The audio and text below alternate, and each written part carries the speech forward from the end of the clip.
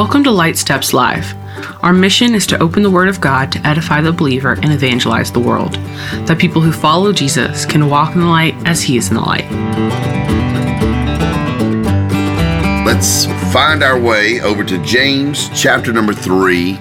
And I want to start with just verse 1 and then later on cover some more. James chapter 3, verse 1, not many of you should become teachers, my brothers, for you know that we who teach will be judged with a stricter judgment. First things first, just wow. I mean, just wow. As a preacher, as a Bible teacher, and I have a lot of forums, video teaching, podcast, preaching in the local church, teaching in the local church. I write on a blog. I share some things through Instagram and Facebook. Cannot tell you how many times I've written letters that were epistles. They were full of teaching, one-on-one conversations. I read this and, my heart flutters. I tremble a bit. I'm nervous. You'll be judged with a stricter judgment. The judgment that will be upon everybody is already stricter than I want to face. It's stricter than I can handle. I actually hate it. I've written about it several times recently. I hate that saying that says, God won't give you more than you can handle. That's bad theology. That's hogwash. You will give you more than you can handle. If you've ever had to keep up with a toddler will give you more than you can handle. Amen. So that's just not true. God will give us more than we can handle, but God will not give us more than He can handle. Amen. So when I read James chapter 3, verse 1, when I read that, I tremble and I say, this, Lord, is more than I can bear. And I think it's supposed to make me tremble. It's supposed to make me dependent. It's supposed to make me humble. It's supposed to make me fall down on my knees in reverent worship. It's supposed to make me need God. As I've been, teaching through the book of Ecclesiastes, I've been reading Danny and Jonathan Aiken's commentary on it, and a phrase they've used has just really stuck with me. Your frustrations are meant to drive you to Christ. Amen. I do not think I am a good teacher. I do not think I am a talented teacher. I do not think I'm an influential teacher.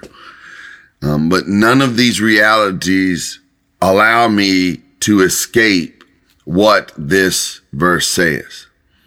It says, not many of you should become teachers, my brothers, for you know that we who teach will be judged with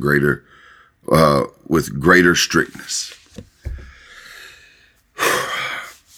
I pray I never, ever lose that feeling that I get when I read that verse. It does scare me a little bit. I don't know that I've ever had a panic attack. I don't think I have. You think I'd know it if I did, right? Not diminishing that, but I get a feeling in my chest that's hard to describe when I read that. And I think it's one of those things that's worth us camping out on for just a few minutes and considering a few things. And I want to say this doesn't just apply to preachers.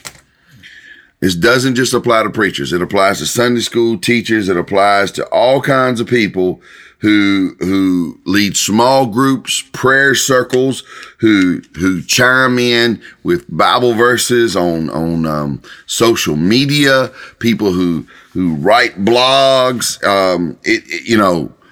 We're actually told in Christendom, not many of you should become teachers. Now, does that mean that teaching is ignoble? No, it's just the opposite. It's a noble calling in the Lord.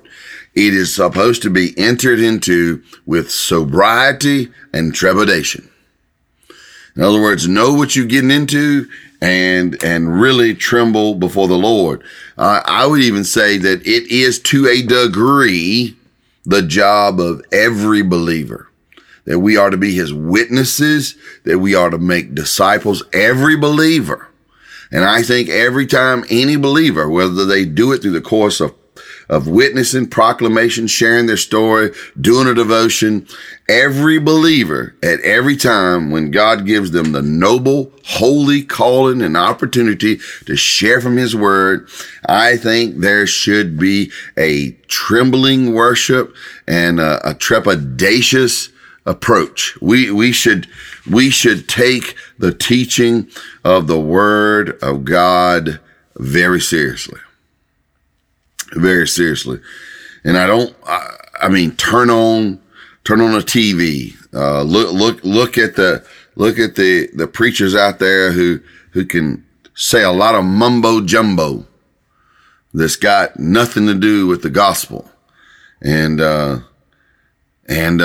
how many words we often waste that, God basically, is going to hold us to account over. I mean, actually the scripture says, don't even use any idle words. Oh my goodness, I'm in trouble. So if you're not supposed to use any idle words and you're supposed to handle the word of God very carefully, then all of a sudden just anyone speaking is troublesome. And the person who is speaking, who is teaching, who is trying to speak as one who is delivering the oracles of God, James is just being logical to say, hey, that's amped up. You will have a strict, if you're going to be judged for every idle word about everything, in the words of the great theologian Scooby-Doo, Rutrow, if each of us is going to have to face God over the idle words we've spoken, how much more so is there a strict judgment for we who claim to offer the oracles of God? Again, this is not to say that we should veer away or even to think for one moment that teaching and preaching the word of God is ignoble. No, it is highly noble. It is one of those things the Apostle Paul says, desire the greater gifts. It's of the greater gifts. But to quote, what is it? Spider-Man, with great power comes great responsibility. With great treasure, with the great treasure that is the word of God comes great responsibility. And, I, for one, I feel it. I'll tell you the truth. Just getting ready to teach this and, turning on the audio and the video here and having that moment of prayer before I literally start hitting record, I got a knot in my stomach. I need to be reminded of this. Sunday school teachers, small group leaders, people who are sharing the word of God on social media. We need to feel the weight of this. And I don't think God would have us stop sharing. He would have us be very careful, very reverent, very balanced. He'd have us to weigh and consider what we're doing. Are we attempting to share the oracles of God? And are we doing it for the pursuit of popularity or material ends? Man, it's a serious business, super serious business. And so I think it's worth spending some time on it. The other thing that anybody teaching and preaching the word of God must remember, we must remember, is if we don't live what we're preaching, then the stricter judgment will actually start from our peers. It will start from our companions. We'll get called on it. Never forget years and years ago, that I'd see this couple quite a bit. Their child was in our ministry and I knew them to be part of a local church and I would see them and I'd always have these super great exchanges as they picked up or dropped off their kids, And I just got to know, they had two kids that would come, and I just got to know one of them, and they, wound up being in my small group, and we got to sharing, and I just said one day, I said, you just really look like you have a really great family. Your mom and dad just seem to be wonderful Christian people. And the kid just blew up on me, just blew up. Says, you just see them at the door. You don't see them at my house. And he starts saying, about all their parents' various leadership roles in the local church. And they revealed that they felt their parents lived a duplicitous life. And I said, man, this is just some angry child speaking here. This isn't true. And then, in the years to come, I've known these folks a long time. In the years to come, saw their lives fall apart, their marriage disintegrate. And, literally they had been, living a spiritual sham. And praise God. God is good. God's grace is amazing. I've seen that family, recover. Praise God. Seen them, find grace. Kids found a lot of grace. The parents found a lot of grace. It's just an amazing, beautiful thing of what God does. But it's amazing, leaders in the local church and doing this and doing that. But, behind that was a veneer. It was a facade. Behind that was just this other reality, And so when we stand up and share in front of people, we want to be genuine, authentic, and we don't want to be anything less than what we're called to be. And I'd love to do it. I'd love to say, all right, let's pause right here. Let's walk through some leadership principles and commands throughout the scripture. Let's study the lives of Moses and David. Let's go through these New Testament qualifications for leaders found in 1 Timothy and Titus. And let's just spend 6 or 8 months creating a leadership school. Well, we're not going to do that. I'm just going to say that this command is super serious. The requirements of leadership are super serious, and we've got to really, walk with fear and trembling, and we really got to respond with a life that's real. Because here's the bottom line truth. The bottom line, simple, straightforward thing is, we talk a lot, and teachers / preachers talk even more than the average person. And so when we're throwing out a lot of words, it's more likely an opportunity we'll say something that we ought not say. And so, by the nature of fulfilling our calling as preachers, teachers, expositors, just by the nature of doing that, we use a lot of words. So I want to be careful of those words we use. I want to be authentic in those words we use. Okay. I having been a part of, I became a Christian when I was 25 years old. I'm 49 now. I've only ever been a part of 3 local churches, my home church, and 2 churches where I've done ministry. But I've also done some interim pastor work in several churches, and I've done some collaborative work, some leadership work. I've done some restoration work in a lot of local churches. I've represented the ministry I work for in a lot of local churches. I have stepped in and just walked with a lot of local churches. And I'll tell you, it's some stuff I see us do. I see us fling people into teaching roles that they aren't qualified for, they don't desire, that they haven't taken serious, they haven't been equipped. And I don't know if I always blame the people. I blame the leadership. Instead of restructuring to fit who we have giftings for, we throw ungifted, unwilling people into places.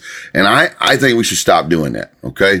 I think we should, it would be better to totally restructure your Sunday school ministry, your small group ministry.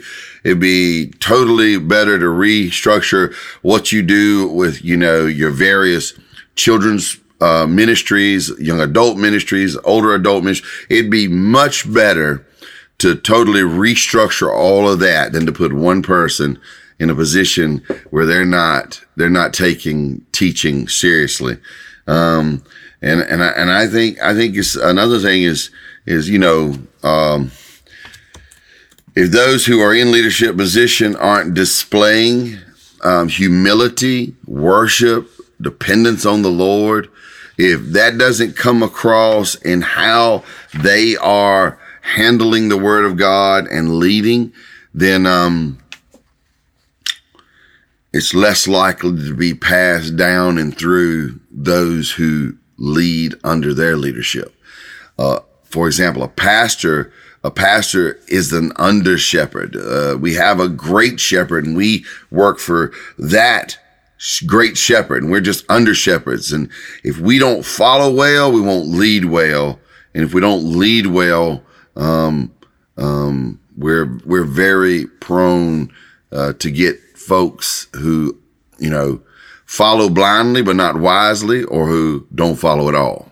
And there's just got to be some more careful stuff in Christendom here, some more reverence, some more worship, some more trepidation. And we've got to start treating the body of Christ better in this way. It'd be better to have to work hard to restructure the entire work of the teaching ministry of a local church than to put people in positions who aren't equipped, or they aren't spiritually ready or spiritually willing to take the weight of teaching. And before I get into the rest of this passage, I just wanted to take some time to share some thoughts right there.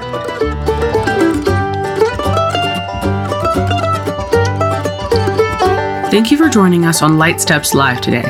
My name is Katie Bose, and the rest of our production team is Andrew Liggett, Shannon Allen, and Steve Riley. Music provided by Banjo Ben Clark. Connect with Banjo Ben at banjobenclark.com. Tim Bose is a pastor of East Rock Community Church and the executive director of My Life Matters, a gospel ministry with a focus on making disciples who become lifelong followers of Jesus. Discover more about My Life Matters at mylifematters.club.